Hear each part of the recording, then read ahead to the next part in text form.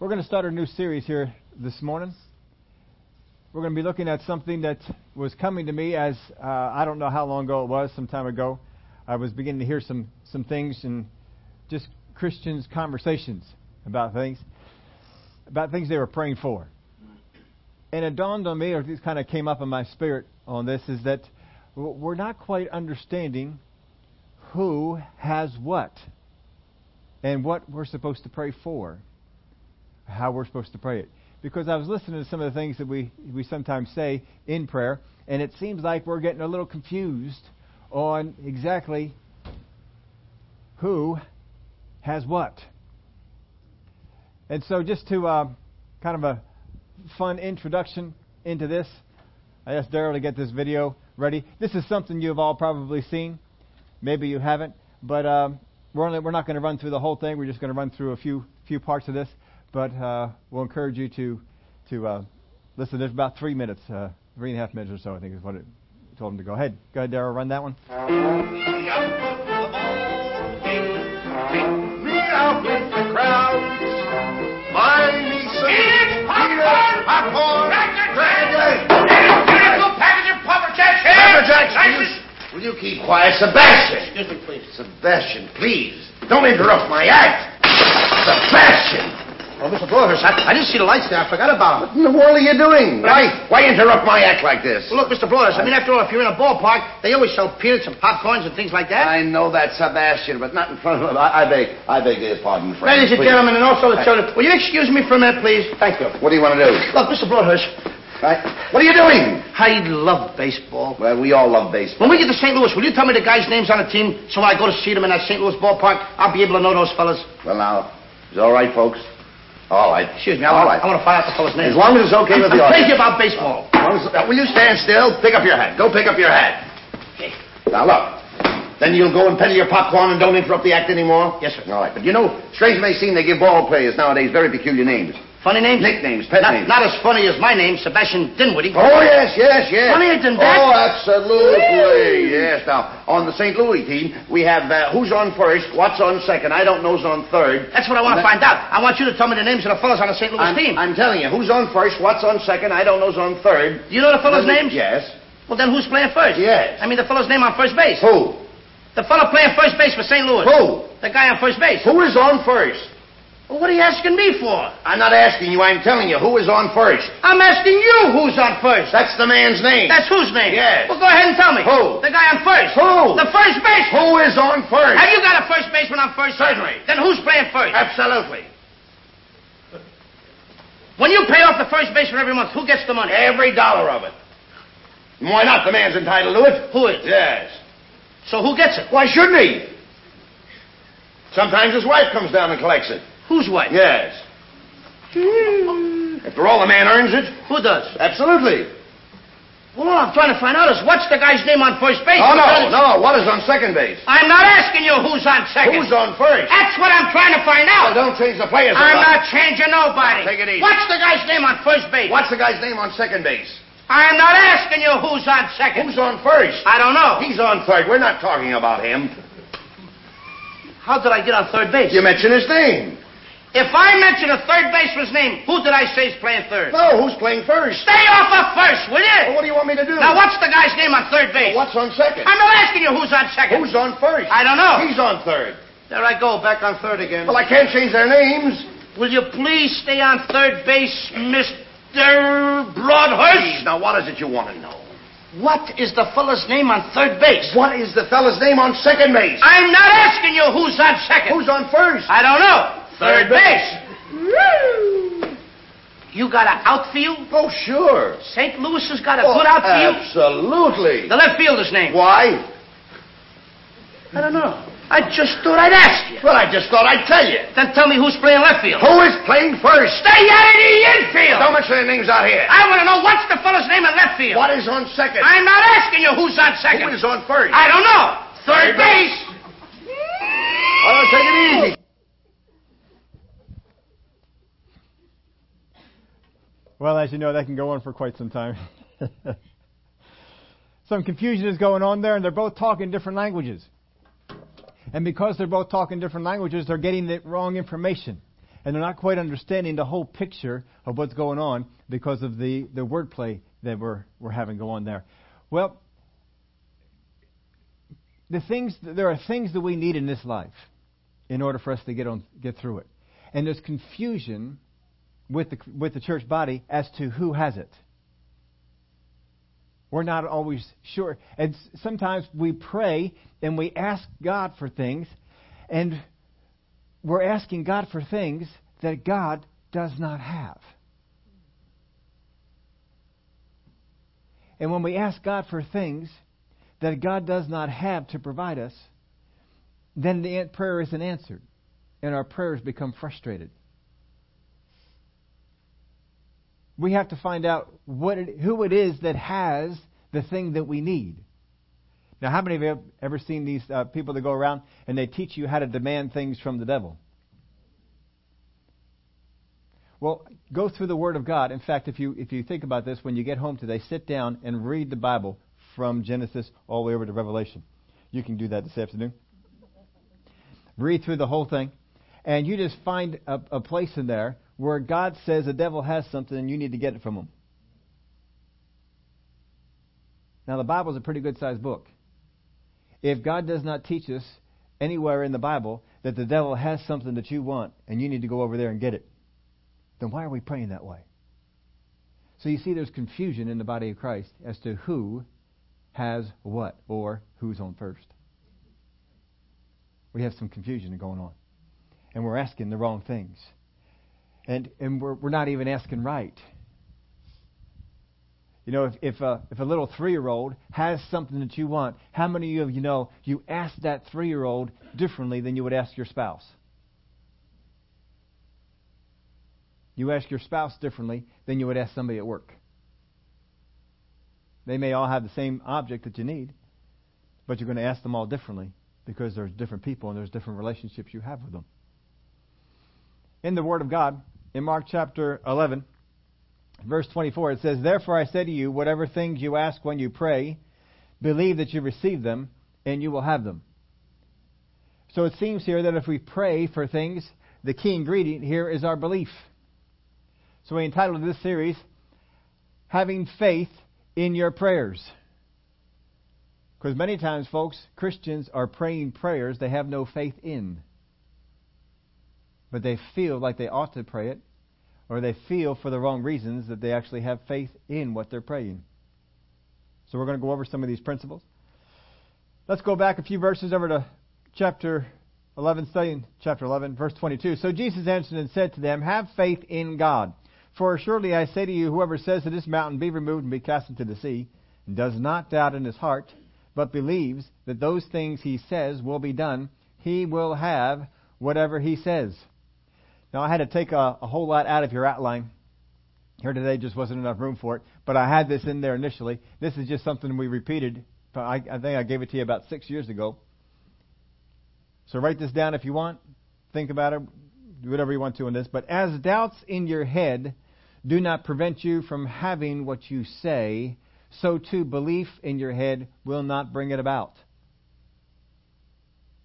As doubts in your head do not prevent you from having what you say, so too belief in your head will not bring it about. Jesus said in verse 23, "Assuredly I say to you, whoever says to this mountain, be removed and be cast into the sea, and does not doubt" where? In his heart. Doesn't say anything about doubt in your head. People, we've confused doubt in our heart and doubt in our head. We've confused doubt or belief in our heart and belief in our head. And some people who believe something in their head don't believe it in their heart, and they can't tell the difference.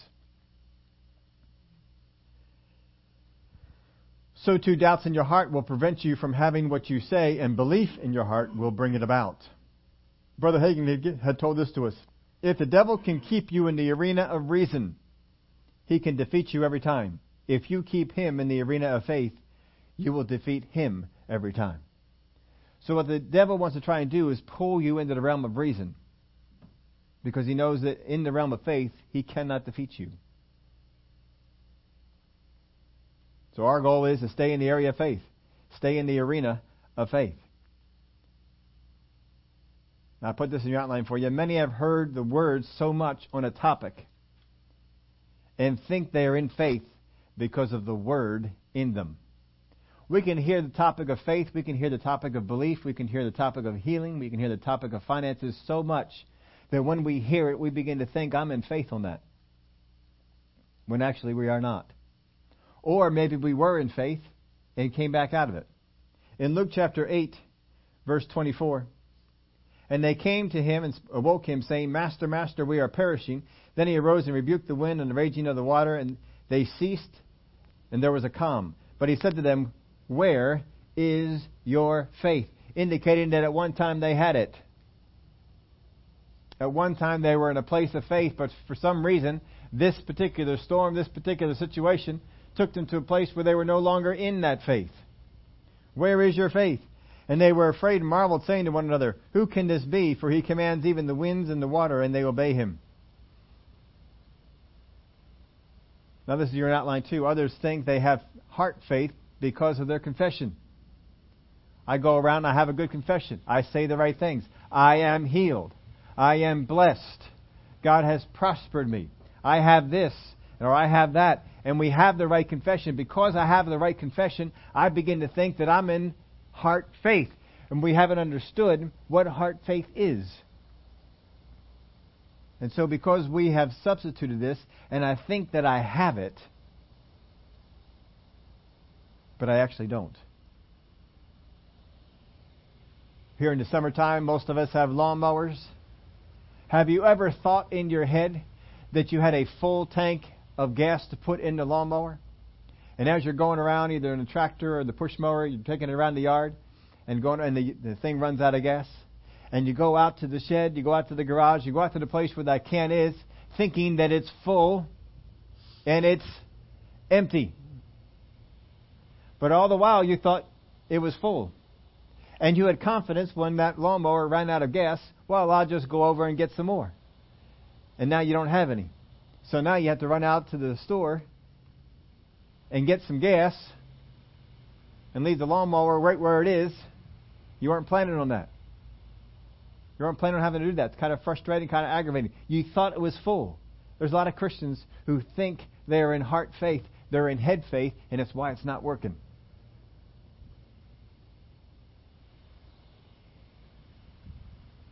Here's another place.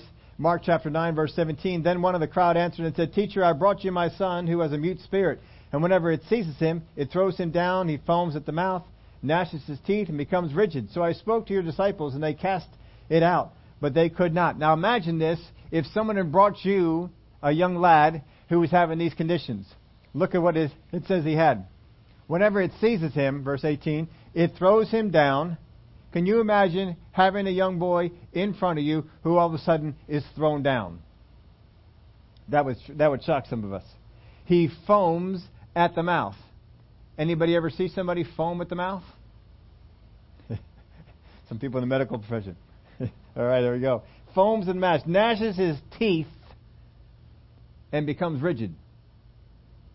Now, the closest I ever heard somebody telling this story was Brother Lester Summerall when he came down to school when we were there, and he was telling us one of the situations where he encountered a demon spirit. I believe it was the first time he ever encountered a demon spirit in a foreign country to this magnitude. He says demon spirits in this country are nothing. The foreign countries where they have much more reign and much more control over things. But he was in a church service, and as the worship service started, there was a lady who was on the front row, and as soon as the worship service started, she got down off her chair and started slithering around the front like a snake. How many of you that could throw you a little bit? Being in church, that might just alter you a little bit. Slithering in the front like a snake and began to foam at the mouth. And he said a green, frothy foam came out of her mouth. And she was slithering around the whole time worship was going on, slithering around here in the front of the church. And he thought, surely the ushers are not going to stand for this. They're going to take care of this. And the ushers just stood there and no one did a thing. And so he began to think, well, surely the worship leader won't let this continue on. The worship leader is going to deal with this. And the worship leader never dealt with it. The whole time worship is going on, this woman is in the front slithering like a snake, green frothy foam coming out of her mouth. He has not encountered anything like this before. If you ever heard Lester Summerall write about some things, he seems to be pretty expert on this, but this is one of his earlier encounters and hadn't really run into this before. And so he said, well, surely when the pastor comes up to introduce me as the guest speaker, he will deal with this situation. And so worship's ended. The pastor came up to introduce. This is Lester Summerall. He's coming to minister. And as he came up, it became very clear that this pastor was not dealing with this woman who was in the front slithering like a snake, green frothy foam coming out of her mouth. And so he said, well, God, you're going to have to do something about it, because I can't preach with that kind of stuff going on. And God said, I'm not doing anything about it. You need to. He didn't know what to do. He'd never encountered this before. This wasn't in Bible school training. Dealing with people slithering like snakes, green frothy foam coming out of their mouth. And so he came up to speak, and he knew if he does not deal with this situation in the front, nothing is going to happen as far as an impact on the church that he was at. So as he came on up, he said the Spirit of God, boldness came upon him, and he stood up there and he said, sit up there right now. He commanded her to sit up there in the chair. She stopped slithering around like a snake. The green frothy foam disappeared, and she sat rigid like a dead person in the front row. And he went on and preached his message. But the whole time he's talking with the guy, he says, God, I haven't dealt with that yet. I have to deal with that in order for this to have any kind of effect in this. And so he went on and he preached the whole message. And then he went over to the woman, and he said, I command you in the name of Jesus, come out of her. And after, I don't remember what had gone on. Remember, it was about 30 years ago I heard this story. He some kind of things went on anyway. It wasn't just a real clean thing, but the demon spirit came out. And you could tell she was free. Her eyes were different. Her expression was different. And she came down to the altar and gave her life to God. And he said after that happened, he said a rush of people came from the audience to come down and give their life to God. But you see, we sometimes expect God to do some things that's not in God's hands to do. And we don't always realize what is on the inside of us to deal with the situations that we're in, so we just stay in a place and we get frustrated. And that's not what we need to do. But here it is. This person brings some of the disciples. Now, they didn't run away and hide. They went in the name of Jesus, come out, and he wasn't listening. That demon spirit was not listening. They've already been in a place where they have cast out demon spirits. This is not new to them. They're not novices at casting out demon spirits. They already cast out demon spirits out of many. Came back to Jesus and said, wow, even the demons are subject to us by your name. Even the demons. So they've already done this. Already walked through this. This wasn't new. Verse 19, he answered and said, O faithless generation, how long shall I be with you? How long shall I bear with you? Bring him to me. Then they brought him to him, and when he saw him, immediately the spirit convulsed him, and he fell on the ground and wallowed, foaming at the mouth. So he asked his father, how long has this been happening to him? And he said, from childhood. And often he has thrown him both into the fire and into the water to destroy him. But if you can do anything, have compassion on us and help us. And Jesus said to him, if you can believe, all things are possible to him who believes. See, many times, folks, in prayer, we like to throw everything off on God. It's up to you. But Jesus doesn't do that here. He throws it back on him. If you can believe, all things are possible. See, many times we'll go to God in prayer and we'll say something along this lines. If you can do anything, have compassion on me. We'll say that to God. God, if there's anything you can do in this situation, have compassion on me. But here's what Jesus said. If you can believe, all things are possible to him who believes. Immediately the father of the child cried out and said with tears, Lord, I believe, help my unbelief. When Jesus saw that the people came running together, he rebuked the unclean spirits, saying to it, deaf and dumb spirit, I command you, come out of him and enter him no more. Then the spirit cried out, convulsed him greatly, and came out of him. And he became as one dead, so that many said, he is dead. But Jesus took him by the hand and lifted him up, and he arose. Now it doesn't stop there. We're going to go to Matthew's Gospel, chapter 17, verse 19. Then the disciples came to Jesus privately and said, why could we not cast it out? So Jesus said to them, because of your unbelief, for surely I say to you, If you have faith as a mustard seed, you will say to this mountain, move from here to there, and it will be moved, and nothing will be impossible for you. However, this unbelief, does not go out except by prayer and fasting. Remember, what was the problem? What did Jesus say was the answer to their question? Why could we not cast it out? He said, because of your unbelief, not because you hadn't prayed and fasted. It was because of your unbelief. So they did not even realize that they were in a place of unbelief. If they were in the spot and with the master teacher, if they did not realize that they were in unbelief, how easy is it for us to get to a place where we think we're in faith? We do the things that look like faith, but actually we're in unbelief.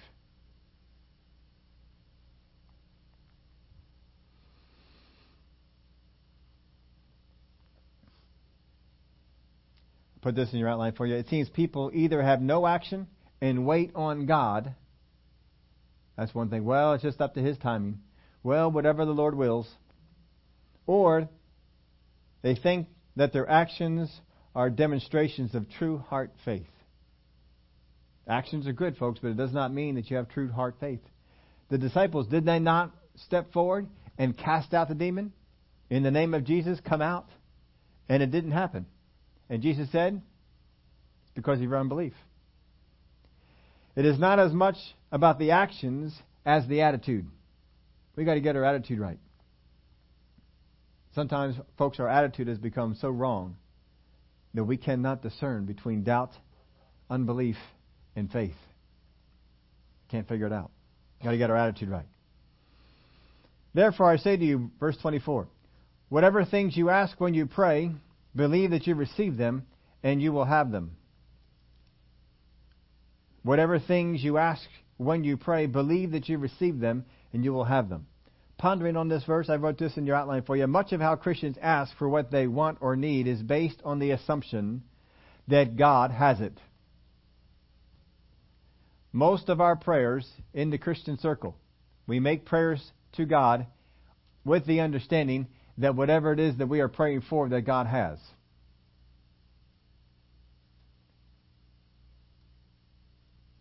But I want you to tell you that it's not all in God's hands. What you need or may want is generally in one of three places. The first of those places is if it's with God. God is one of the first places. There are some things that God has. And if we ask for the things that God has, then God will probably give it. We've got to get into His Word, find out what His Word said. Here's one thing that's in the Word of God in James chapter 1. If any of you lacks wisdom, so there's a need there, isn't it? I realize that I lack wisdom. I do not have the wisdom that I need in this situation. If any of you lacks wisdom, let him ask of God. There's the asking. Who gives to all liberally and without reproach, and it will be given to him. Is there anything in that verse that leads you to the understanding that you need to beg or plead or talk God into this? No. Don't you get the idea from this verse that God is looking for a place to pour out this wisdom to? What's He waiting for? Someone to ask. The Word of God tells us, you have not because you ask not. But let him ask in faith, with no doubting. For he who doubts is like a wave of the sea, driven and tossed by the wind. So all we really need, if God has the thing that we want, is to find out what the Word says. Does the Bible say He wants you to have it? So put it to you this way. Does the Word of God say that God has it? Does the Word of God say that God wants to give it? And if God has it, and God wants to give it, then all that is left is I need to ask for it, and then receive it. That's all that needs to go on, right? I just need to ask for it, and receive it. That's it. Now, I have a pen in my pocket. So how many people have been in church and somebody asked you for a pen? Somebody asked you for a pen. If I was over here and I was sitting next to Les and Les says, Steve, do you have a pen I can use? And I say, I do. And if I handed him the pen, go ahead and take it. And then Les were to say, Steve, do you have a pen I can use? I say, Les, I just gave you my pen. And if he says, Do you have a pen I can use? Well, I only had one. I gave it to you. You have the pen now. And if he keeps asking for the pen, what's going to happen?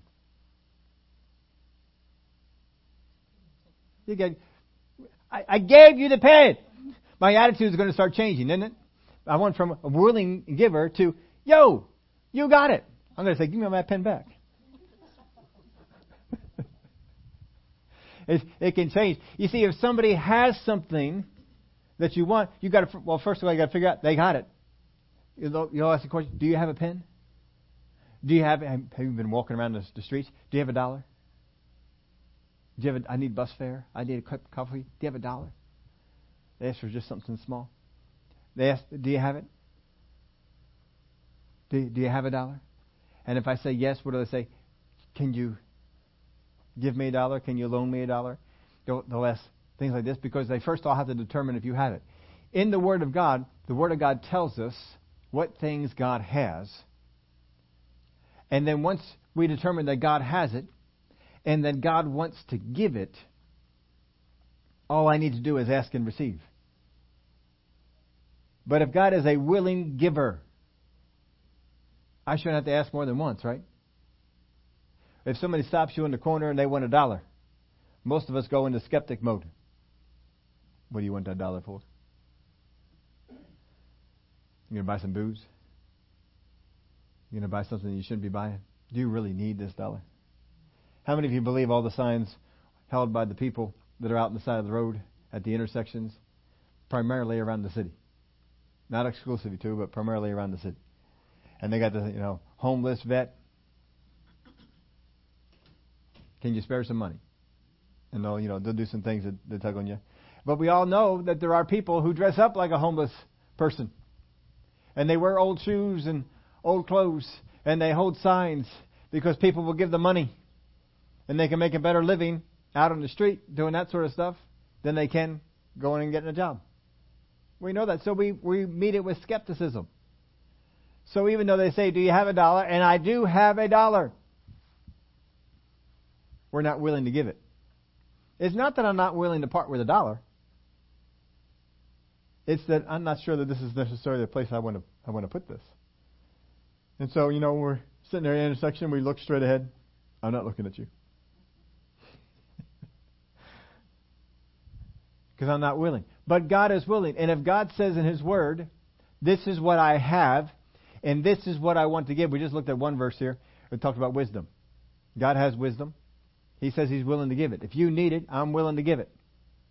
Just ask. Well, that's one place that the thing could be. It could be in the hand of God. If the Bible says He has it and wants to give it, then we don't have to talk Him into it. So why do we spend time in prayer talking God into giving us the thing? Because first off, I didn't do my homework to find out that first off, does God have it? And secondly, is God willing to give it? You see, wisdom, we all got it down. Well, the Word of God says that if I need wisdom, I'm to come to God, who has all kinds of wisdom, and that He's willing to give it to me liberally. All I need to do is receive it. So, I'll ask God for wisdom.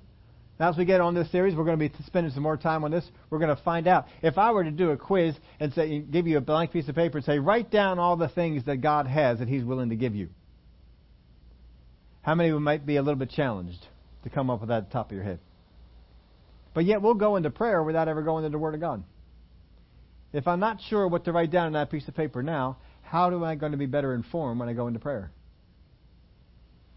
So this is the first place that things could be, and this is where most people assume that they are, is in the hands of God. So the Bible says He has it and wants to give it, then we don't have to talk Him into it. I just need to receive it. Just receive it. That's it. If I go over to Brother Les and say, here's the pen you asked for, he needs to reach out and take it and receive it. And once he has it, he needs to acknowledge that I got it. And see, that's the second place where things are. The second place where things can be, if it is with you, this is what you need to do. The thing you need may be with God, and the thing you need may already be with you. Do you know that many times people, Christians, spend time praying, asking God for things that He has already given them. Now, He's told us in His Word, wisdom is one that if I need it, I need to ask Him for it. It's not a one-time thing. Here's wisdom. Whenever you need it, just use it. That's not in that category. Apparently, if I need wisdom, I don't have wisdom on a thing, I need to ask God, and God will give to me liberally. But if I already have a thing, if God has already given it to me, then I need to just receive it. Just receive it. Here's another example of this. If you're in the area of forgiveness, if you need forgiveness, how are you supposed to get it? Word's God real clear. Ask. Ask for forgiveness for whatever it is that's going on. And you will receive forgiveness. That's another thing that's in the hands of God. Once I have received forgiveness, if I sin, it's not a thing that I just go on and say, well, I already have forgiveness, so I'm just going to go on. No. I confess my sins and ask for forgiveness. That's something that He has. But there are some things that God has given to us. And they are in my possession. And they are for me to use. When Peter came to the beautiful gate and he saw the lame man that was laying there, he says to the lame man, silver and gold I don't have, because the man had looked upon him expecting to receive something. Silver and gold I do not have, but what I do have I give.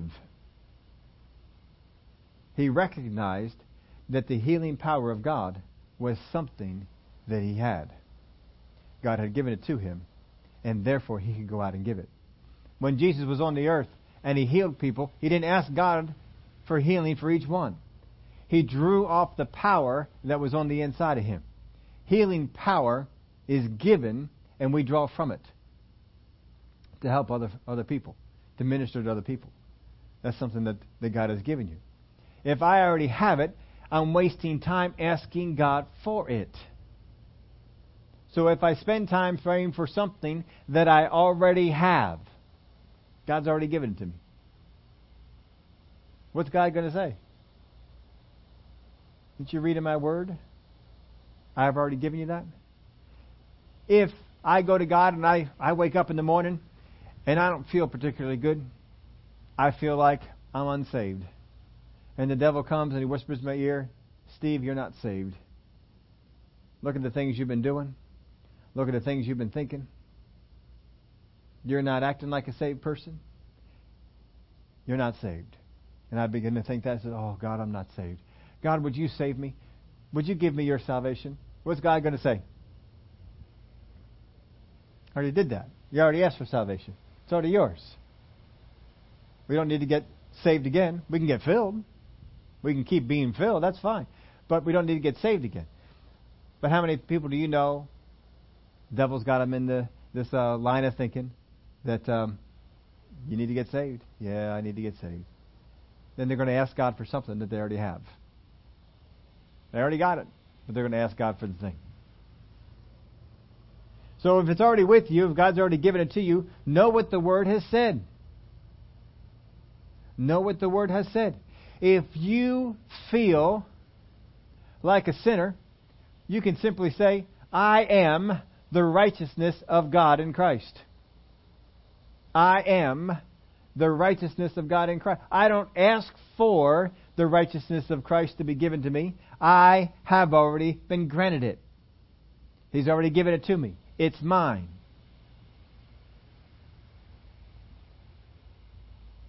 Don't go over there asking God for it. Well, I just don't feel like I'm righteous. I just don't feel like I'm forgiven of all my sins. I just feel like I'm unsaved. Doesn't matter how you feel. If God has already given it to you, then live like it's true. So first off, know from the Word of God what has come up. When I have a need, I need to go to the Word of God. If I can't think of something in the Word of God, go to it directly or ask another brother or sister. What's the Bible say about this? And find out what the Word says. Is it something that God has?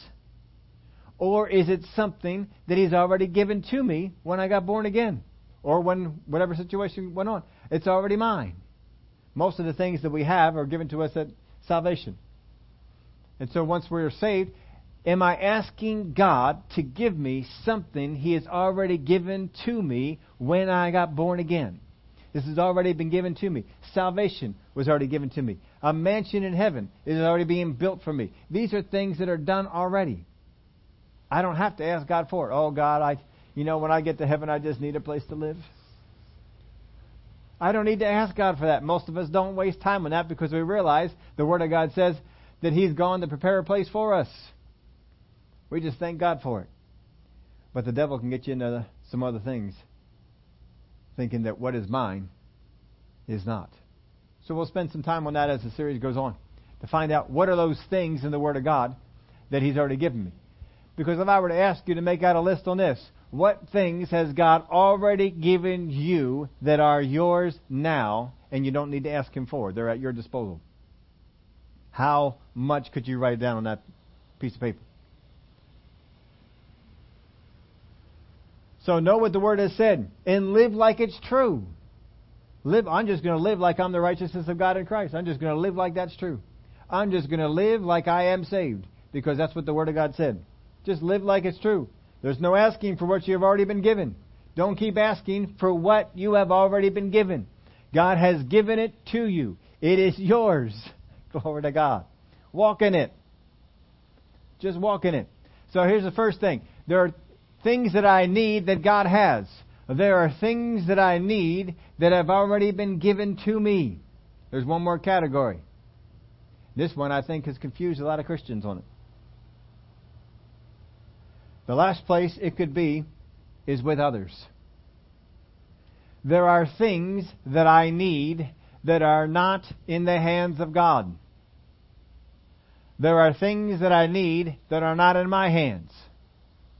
They are in the hands of other people. If it's not in God's hands, it's in other people's hands, it's going to change how I ask. Because I'm not coming to God and saying, God, I need this, oh, I need this, oh, I need this. If you need a job, does God have jobs? No. God doesn't have jobs. Do you already have the job? No, that's why I'm looking for a job. I don't have a job. But you see, sometimes we get off in this wrong teaching and this, or the wrong assumption, I should say.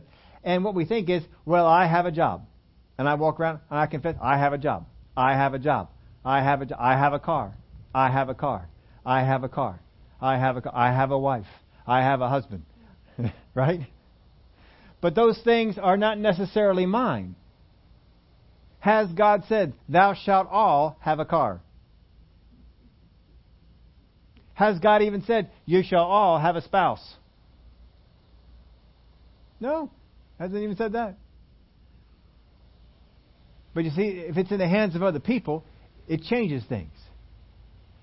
I can't spend my time talking to God about what someone else has.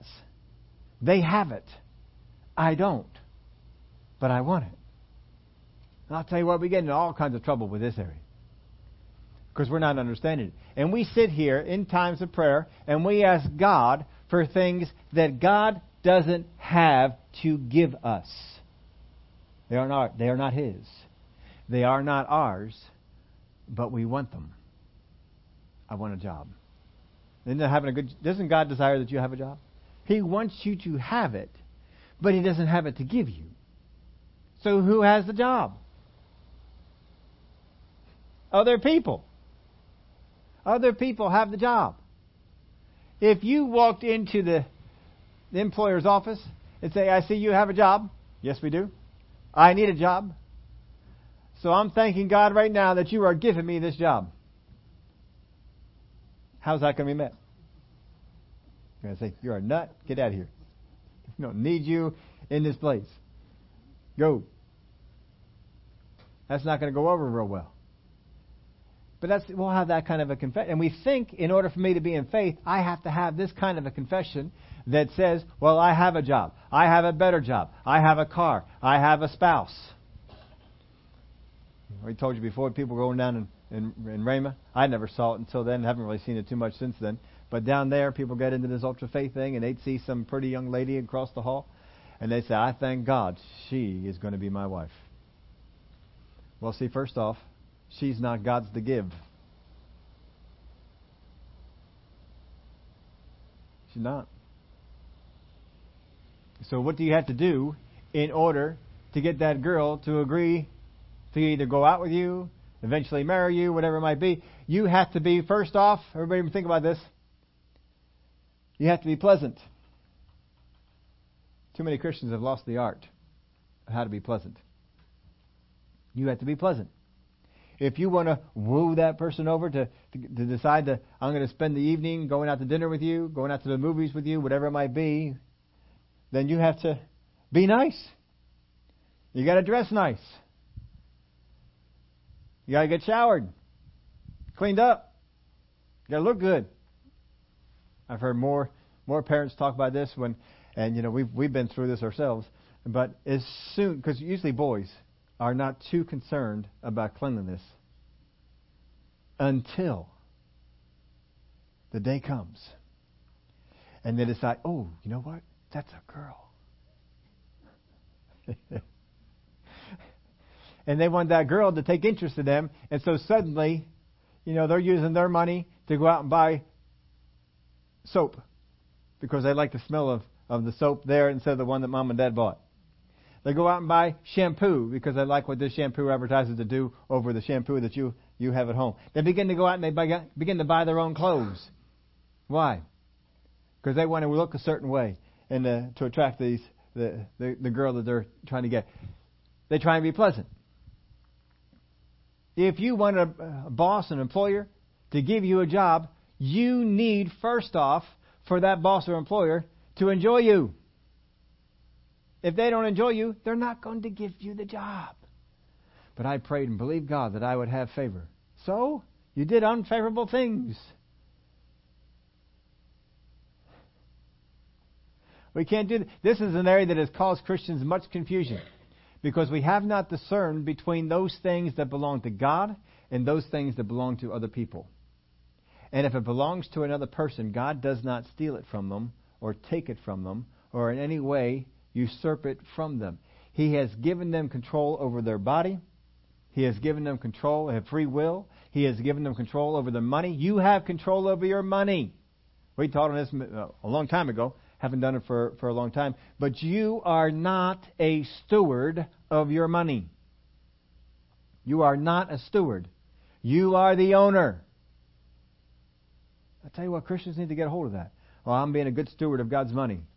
That's false. That is not true. If it was all God's money, then you couldn't really tithe.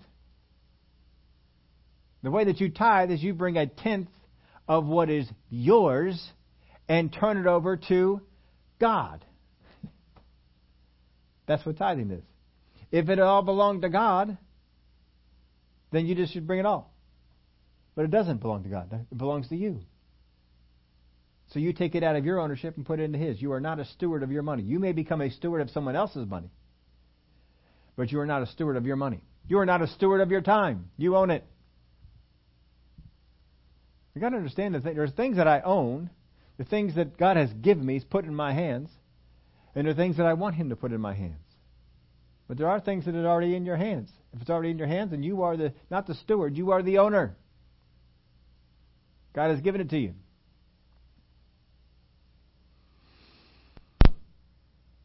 So sometimes other people have something that we want. If other people say that you're trying to get a loan for a house or a car, and you're praying, well, God, I need to get this loan. I just confess right now that I have that loan. Well, what are you basing that on? Where's the scripture that says that when you need a loan, that such and such a person is going to give it to you? That isn't there. You see, if you want a loan from the world, you've got to find out what does the world look at. And we all know credit score is one of those things. So there's some things you can do to improve your credit score. Get your credit score up to a higher level. So that they look upon that and they say, this is a favorable person to give this to. So pay your bills. Isn't that a godly thing to do? Pay your bills. Yeah, pay your bills on time. It's a good thing to do. So if you do these particular things, they're going to look on you and say, well, you've got a credit worthiness about you. Now, just because someone is willing to give you credit doesn't mean you should take it. How many get letters in the mail all the time? You have been pre-approved for a new credit card. $10,000 spending limit. $20,000 spending limit. Oh, the things I could do with $20,000. 26.3% interest rate. See, if something is in the hands of other people, then I need to pray differently than if it's in the hands of God. And if it's not in the hands of God, God's already given it to me, then I need to act accordingly. I can't be praying for the things God has already given me. I can't be asking for things that belong to someone else as if they belong to God. I've got to have clarity on these things. So if it belongs to someone else, what I need is favor from them. That's certainly one thing that we need to have. But there's other things that are involved in that as well. And we'll spend some time and look at these particular things so that we can know what it is that we need to do. Because if you have a need, you want to see that need met.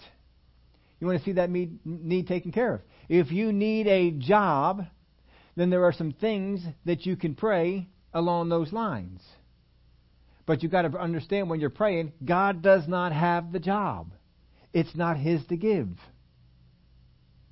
If you want to buy a car off somebody and you've been focusing in on a particular car, it's not God's car to give. It's not your car to confess. It belongs to someone else. And here's a real fun one. Doesn't the Word of God say, don't covet your neighbor's, and fill in the blank. Don't covet your neighbor's house. Don't covet your neighbor's car. Well, folks, until you buy that car from that person, until you buy that thing that they have, it's still theirs. Right? So as long as it's theirs, the enemy can certainly pull us into a place where we begin to covet what is someone else's. I'm claiming that as mine. I can see that as mine. That is my car. That is my job. And I almost pronounce a curse on anyone else who would take that thing. I have fallen into covetousness. You see, the devil sold me on the idea that's the only car that will work for you. That's the only job that's out there for you. Don't buy into that. And even if that person decides to disobey, if God is saying that is a good job for you, that's a job that's going to work for you, go after that job. And that person decides to disobey and not listen to God and give you that job.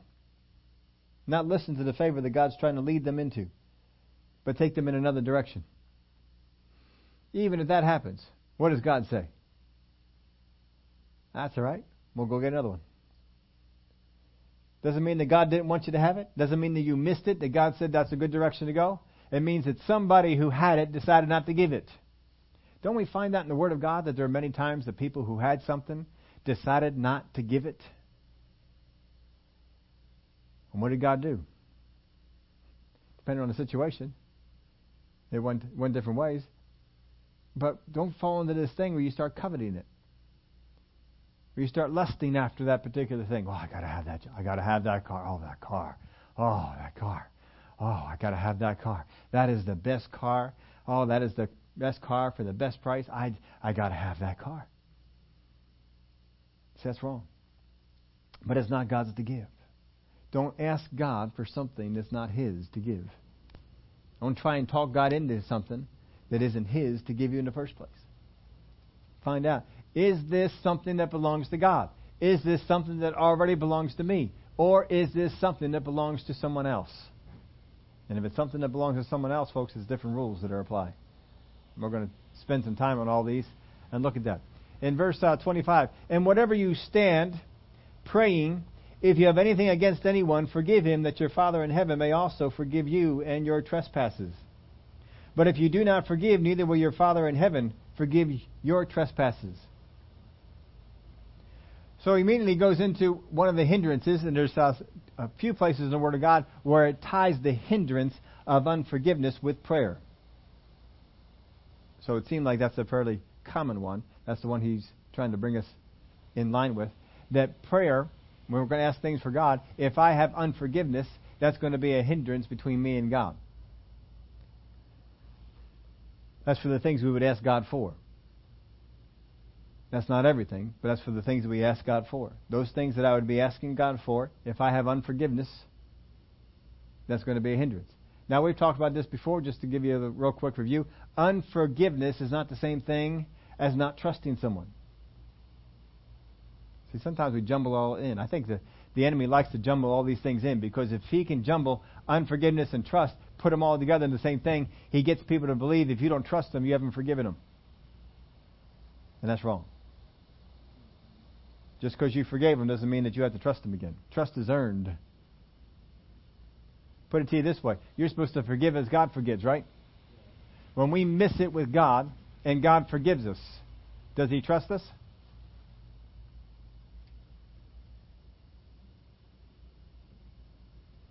Do you think it's a part of God's position just to automatically trust His children? Do you trust yours? Did you trust them when they were 3? With certain things you would, huh? But not everything. You begin to, as they get older, you would trust them with more things, but you knew better than to trust a 3-year-old with a piece of equipment that was pretty elaborate. Because you knew they don't know what that thing is, and they don't know how to treat it. So I'm not going to put this in their care. Some people say, oh, you're going to mark them for their life because you're not trusting them. They don't know I'm not trusting them. I am just not putting this in their hands. It's not something that they can handle just yet. When their kids are growing up, what's the first knife they ever see at their plate setting? A butter knife. Why? Because it's not sharp. You do not introduce a child as they grow up and they get to the age where they can handle a butter knife. You do not introduce them to a steak knife. That's not a good idea, is it? We wait until they get older until we put that in. Because we realize if I put this in their hands, they can hurt themselves with it. I'm not trusting them with the steak knife just yet. Well, God knows that He can't trust us with everything. That as we grow and as we mature, He can trust us with other things. He can trust us with different revelation. He can trust us with different abilities or powers in the spirit realm. He can trust us with certain giftings and callings He can put in our life, because we have shown ourselves faithful and trustworthy. Until we do that, He can't put those things on us. But it has nothing to do with Him forgiving us. God forgives us, but it doesn't necessarily bring us into a place of trust. Trust is gained through experience. I may want to trust God, but I don't automatically just trust Him, do I? It's through my experiences where God has come through for me. I've seen the power of God working. I've seen that prayer is changing things. It's through that I begin to trust Him. It's the same thing, Him with us. So don't let the devil tell you if you don't trust somebody, you haven't forgiven them. That's false. And He is not saying here, if you don't trust someone, you hinder your prayers. He's saying if you don't forgive them. Don't be bitter towards people. As far as it is concerning forgiving, as far as it's on your end to forgive them. Forgive them. As much as it is on your end of things, forgive them. You can do that. And that's what He's asking you to do. When prayers don't seem to be yielding results, people tend to quit. Well, this isn't working. I'll just quit this thing. This faith stuff, I thought it worked better than this. This doesn't seem to be working for me at all. I just quit this then. Don't be doing that. You see, the enemy can get you to go in the wrong direction, ask for the wrong thing, ask the wrong source, ask God for things that belong to people, ask people for things that belong to God. Believe that you just have whatever it is that God says you can ask Him for. And He can get you confused and messed up in these areas. It's going to get you discouraged. And you're going to just say, well, I'll just quit this thing. I mean, praying for favor for people, that doesn't seem to change anything. People didn't give me this, people don't give me that. And that's not good. You see, if you go out and you act like your old ornery self, then people are not going to have favor with you. You can ask God for favor, but you need to be favorable. You need to be nice. You need to go in there and just be pleasant. Be kind. Speak nice words. Make people like you. You know, you look around at some marriages, and the husband and wife never would have talked to each other when they were dating the way they are when they're married. Because first off, the other person would have probably left and never come back. But you see, we've gotten a little comfortable with some things. Be careful how we're speaking to each other. You got to catch yourselves. Let's go back over to this. When prayers don't seem to be yielding results, people tend to quit. Don't just quit. Don't just quit. Father God, how am I going to turn this around? How am I going to get the favor in here? If you're working at a company and you've been praying for promotion and that promotion is not coming, that means obviously that favor is not there. So what do you need to do? Well, you can pray and ask for favor, but there's also things you need to do. Father God, I pray that right now that you give me some wisdom how I can operate in this company, that I would gain favor with the people that are involved in the promotion and the handing out of the raises and whatever it might be. Show me what it is that they're looking for. Get wisdom on this. You may begin to pray, Father God, I pray, show me what it is that I need to do, what I need to produce in this area. I was talking to a guy over at the Wegmans here today.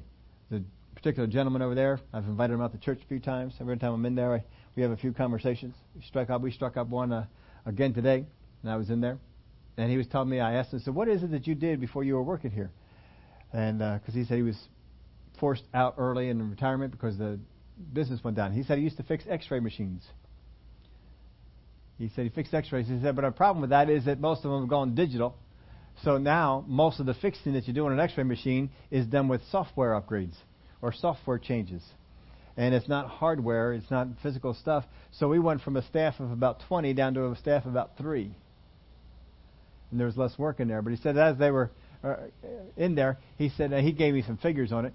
I don't know if they were true figures, so he just threw them out there. But he said if I made $3,000 in a month, they want me to produce $6,000. That's the numbers that he gave me. Because we were talking about that. He says a lot of people just don't understand that you need to make your company more money than they're paying you. And he says, yeah, we had to do that there. I said, well, that's neat that they at least told you a dollar amount, something to shoot for, that you knew what you had to do.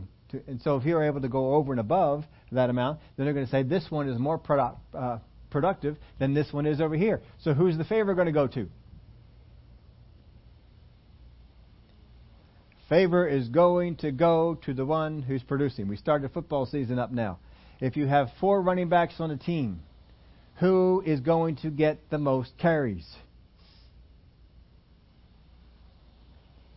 Real simple. The guy who gets the most yards.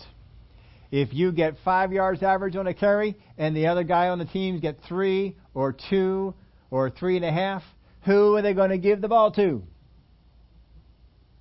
The guy who's getting 5 or 6 or whatever it might be. If you're going to throw the ball to a receiver, you're going to throw the ball to the guy who gets 5 yards on the catch, or you're going to throw the ball to the guy who gets 15 yards per catch.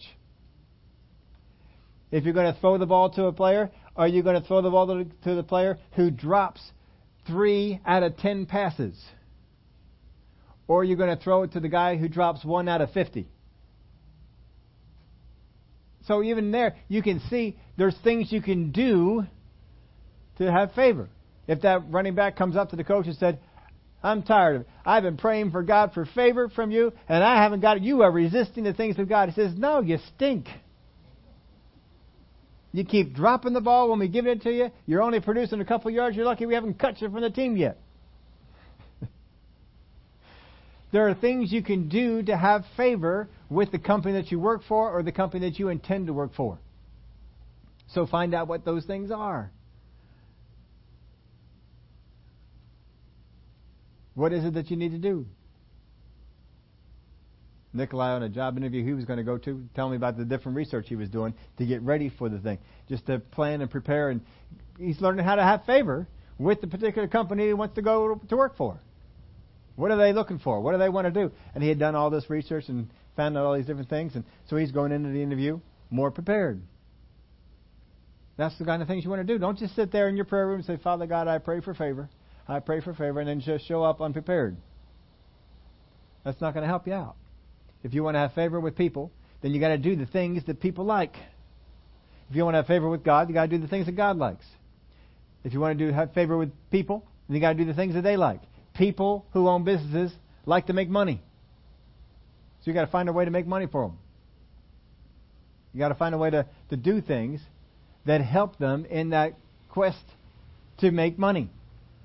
But don't just get discouraged and quit. Find out what God wants you to do. When prayers don't seem to be yielding results, people tend to first off quit. Secondly, regress. They tend to regress. We tend to go back to what we used to do. Go back to what's comfortable. Traditions. We'll go back to that. You know, if you had somebody who would say the rosary. Maybe some of you grew up in churches where they had the rosary, and you would say the rosary. I've never said the rosary. I just know it exists. I've never gone through it.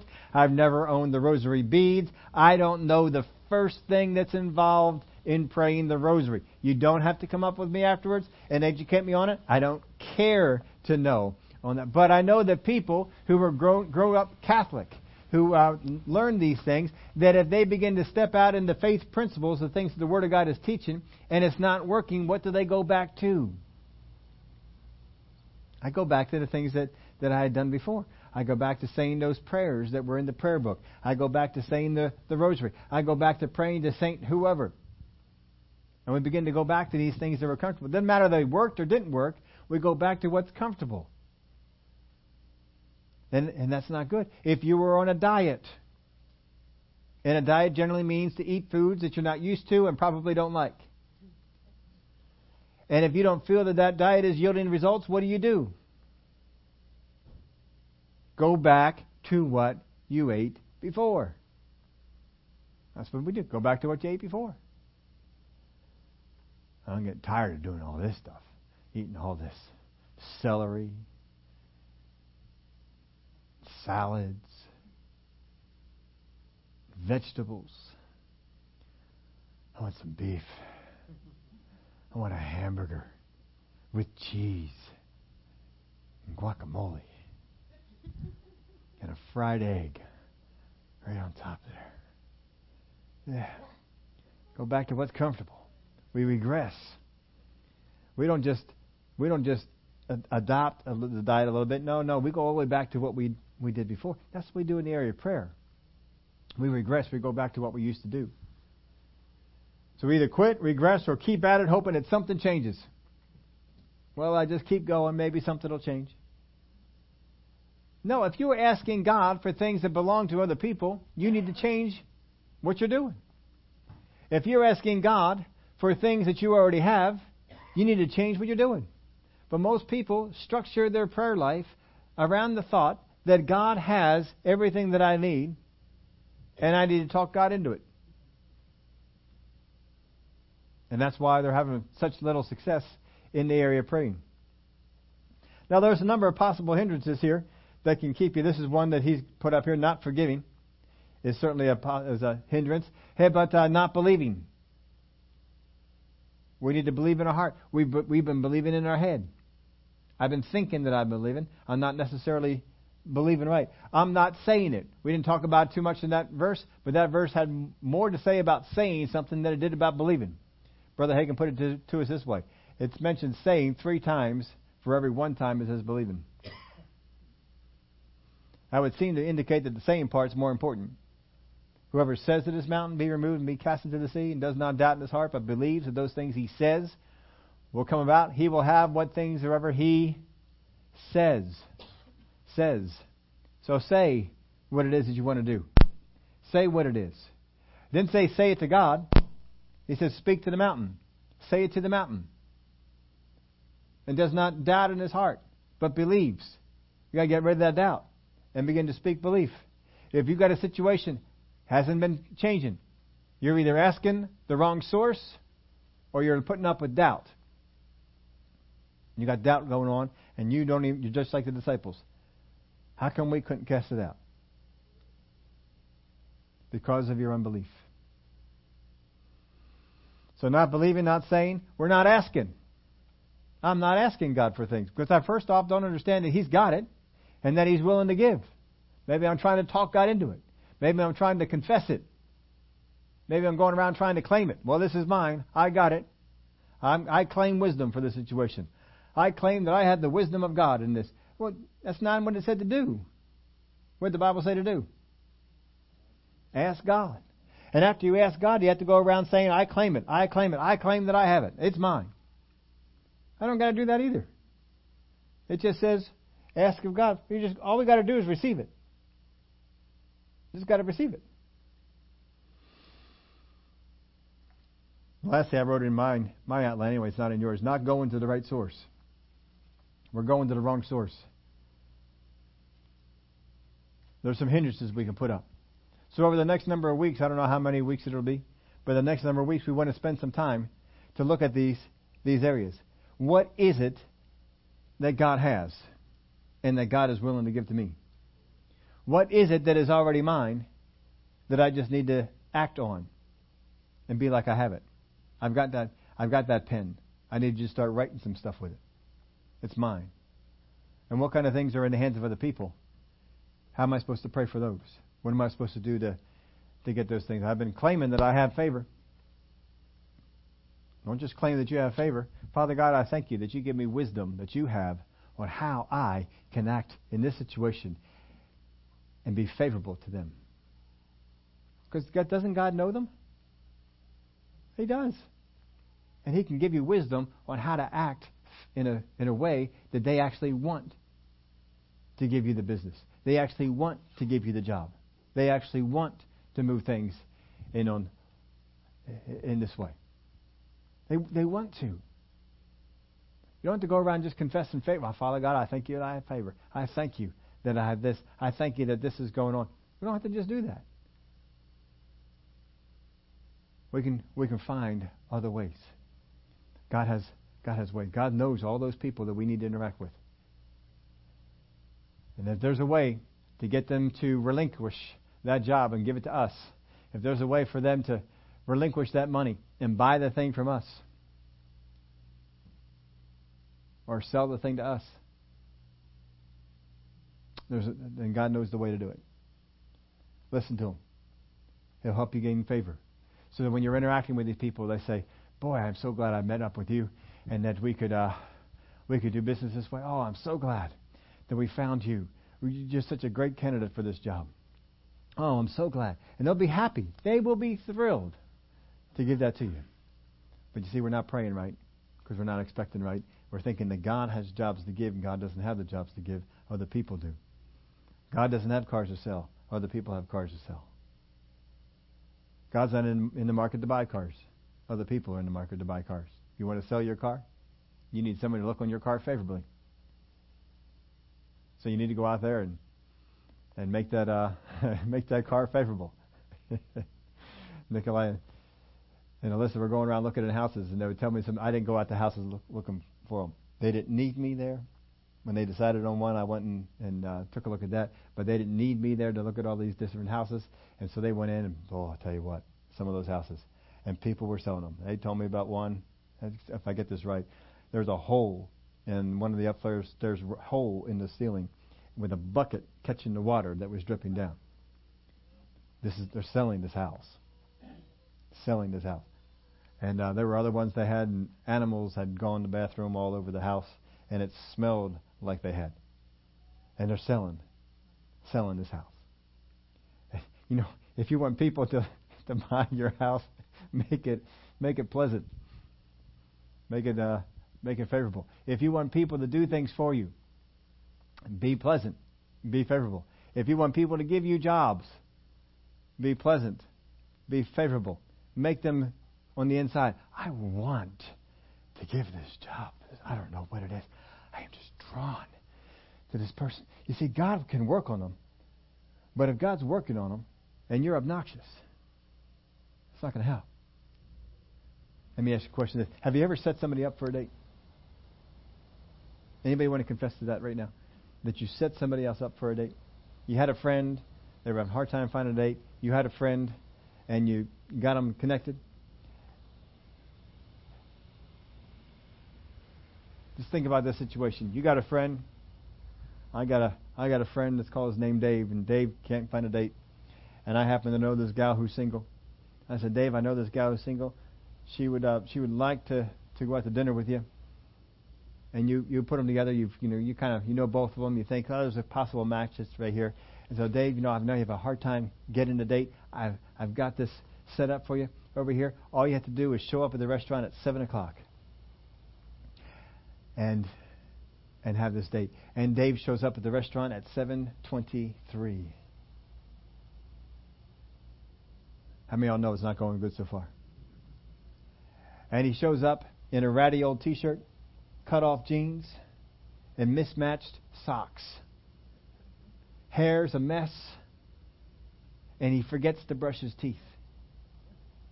How many know we're not doing real well right here?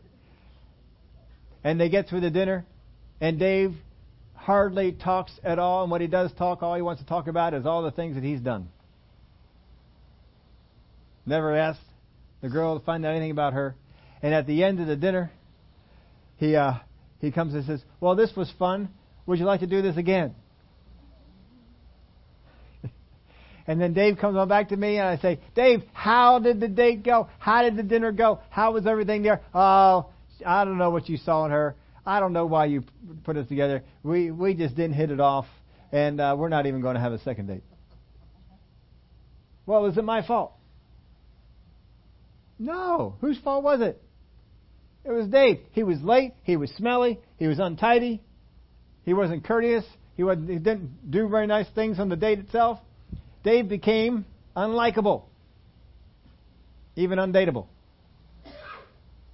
No wonder that. See, sometimes, folks, this is what we're doing. We're praying to God for favor, but we're doing very unfavorable things. And people don't want to work on your behalf. I've tried to walk my life in this, and there are times I forget it, but I try and walk my life in this principle that if other people have the thing that I want to be very nice to them. But I don't want to be nice to them in such a way that, hey, I'm just trying to get something from you. I want to be nice to them because I genuinely want to be nice to them. Because you can tell when someone's being nice to you because they want something, and someone is being nice to you because they're nice. Learn how to be nice to people. Learn how to speak nice to people. Learn how to dress nice. Learn how to smell nice. Learn how to do the things that cause for favor with people. Don't just pray for favor. Do the things that bring favor to you. Show up on time. Be on time. That's a good thing to do. Don't make them wait for you. Well, I'm waiting. I showed up on time. I was even early, and they made me wait for them. Good. That's fine. Be favorable. How many have been to doctor appointments? And they're supposed to be there at 8 o'clock in the morning for the doctor appointment. They take you around 8:20. And begin to think, well, if you're going to treat me like that, then I'm just not going to be here until 8:15. See, that's the way to fall out of favor with the people that are there. You don't want to fall out of favor because you want them to do some things for you. So you still show up. And then you be kind. I was at the chiropractor office, and I had an appointment. I was there early for it. And somebody else, they were running behind. Usually I try and get in early so I'm not running behind. They were running behind, and there's this lady. She was not handling it well. She was not handling them being behind. And the owner of the head doctor of the thing, Dr. Tammy, she was over to her, and she was very rude to all the staff. Very rude to all the staff. And so Dr. Tammy's a very pleasant person. She's a very nice person. And she came over to me and says, I'm sorry that we're running behind, and I'm sorry that we're not able to be on time, but that's no reason to treat my staff the way that you are. She's just very, very nice about it. Just don't treat my staff this way. And I thought, good for you. That's good. That's what you got to do. But just be pleasant. Just be kind. And then, maybe they can't do something for you today because they're behind. But the next time they see you come in, oh, this person, they're so nice to us when we run behind. Let's move them up. Let's take them. Let's do some things for them. People are going to want to do some things. So we're going to look at these principles of how we can get the things that we need. Does God have it? Do I already have it? Or does somebody else have it? And the principles that are involved in each one of these so we get an idea of how it is that we're supposed to govern our lives and govern ourselves in these situations. I put this in your outline here at the end. If I'm not receiving the things I'm asking, perhaps there is something I am not understanding, but instead, most just keep on praying. There might be something, folks, that you're not understanding. If that's the case, don't take an attitude with God. It will not help you. Well, God, I've been on faith. I don't know what you've been doing, but I've been doing my job, and it's about time that you start doing yours. That's not going to help. That's not going to help. See, we're not approaching God as if He is willingly giving to us. And what will happen is we take a favorable God who wants to bestow stuff on us and say, hold on a minute. He will pull those things back. And don't think He doesn't, because He shows us in His Word that He does. So we're going to look at these principles. Hopefully this is a topic of interest to you. If it is, tell me some things. You have some feedback on that. Love to hear it.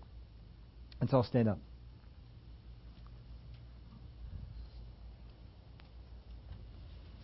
Glory to God. Father, we thank you. That no matter where the thing is, if we need it, you want to bring it to us. If you've already provided it for us, you want to bring us into a place of understanding that we can walk in it. If you have it, you want to bring us to a place of understanding of how willing you are to give it and how we can receive it.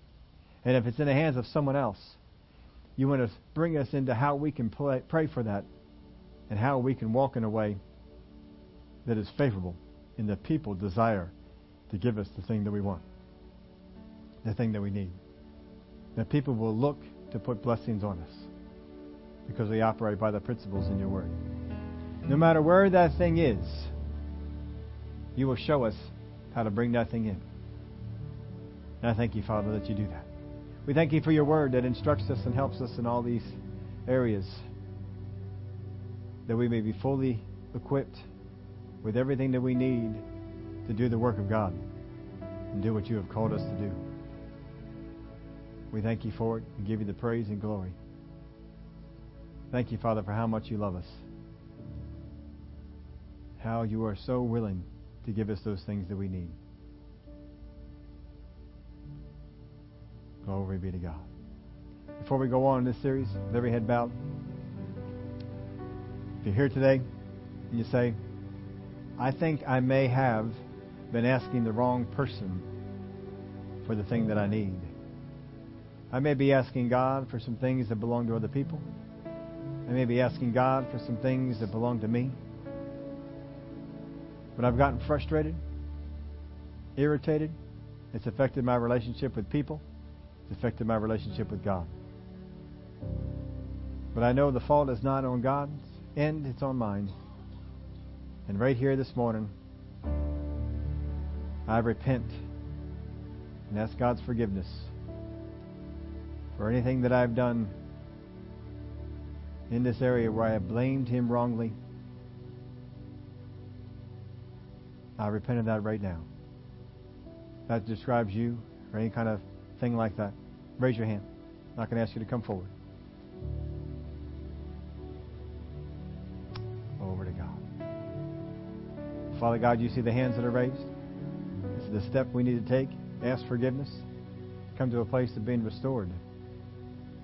And that, Father, you give us your wisdom so that we know how to bring those things to us that we need. Whether they are in the hands of other people, the hands of our God, or something you've already given us. We thank you for it in Jesus' name. Amen. Over to God. Before we go, we just have one praise report.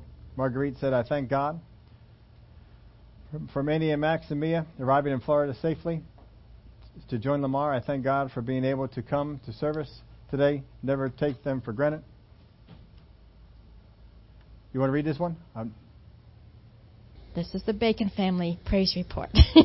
2 months ago, we made an offer on a house which was turned down flat. A few weeks later, we made another higher offer with a contingency to sell the contents of their shed for a flat rate. They agreed to sell the contents but wanted an even higher offer for the house. Our flesh was getting frustrated and we began to look at other homes, but our spirits never wavered in peace about that particular house.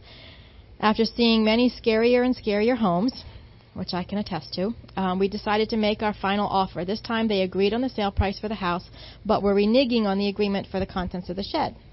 This was a long deal. The yard is very large, and we knew that we wouldn't have enough money to purchase the things, the machines to take care of the property and whatnot.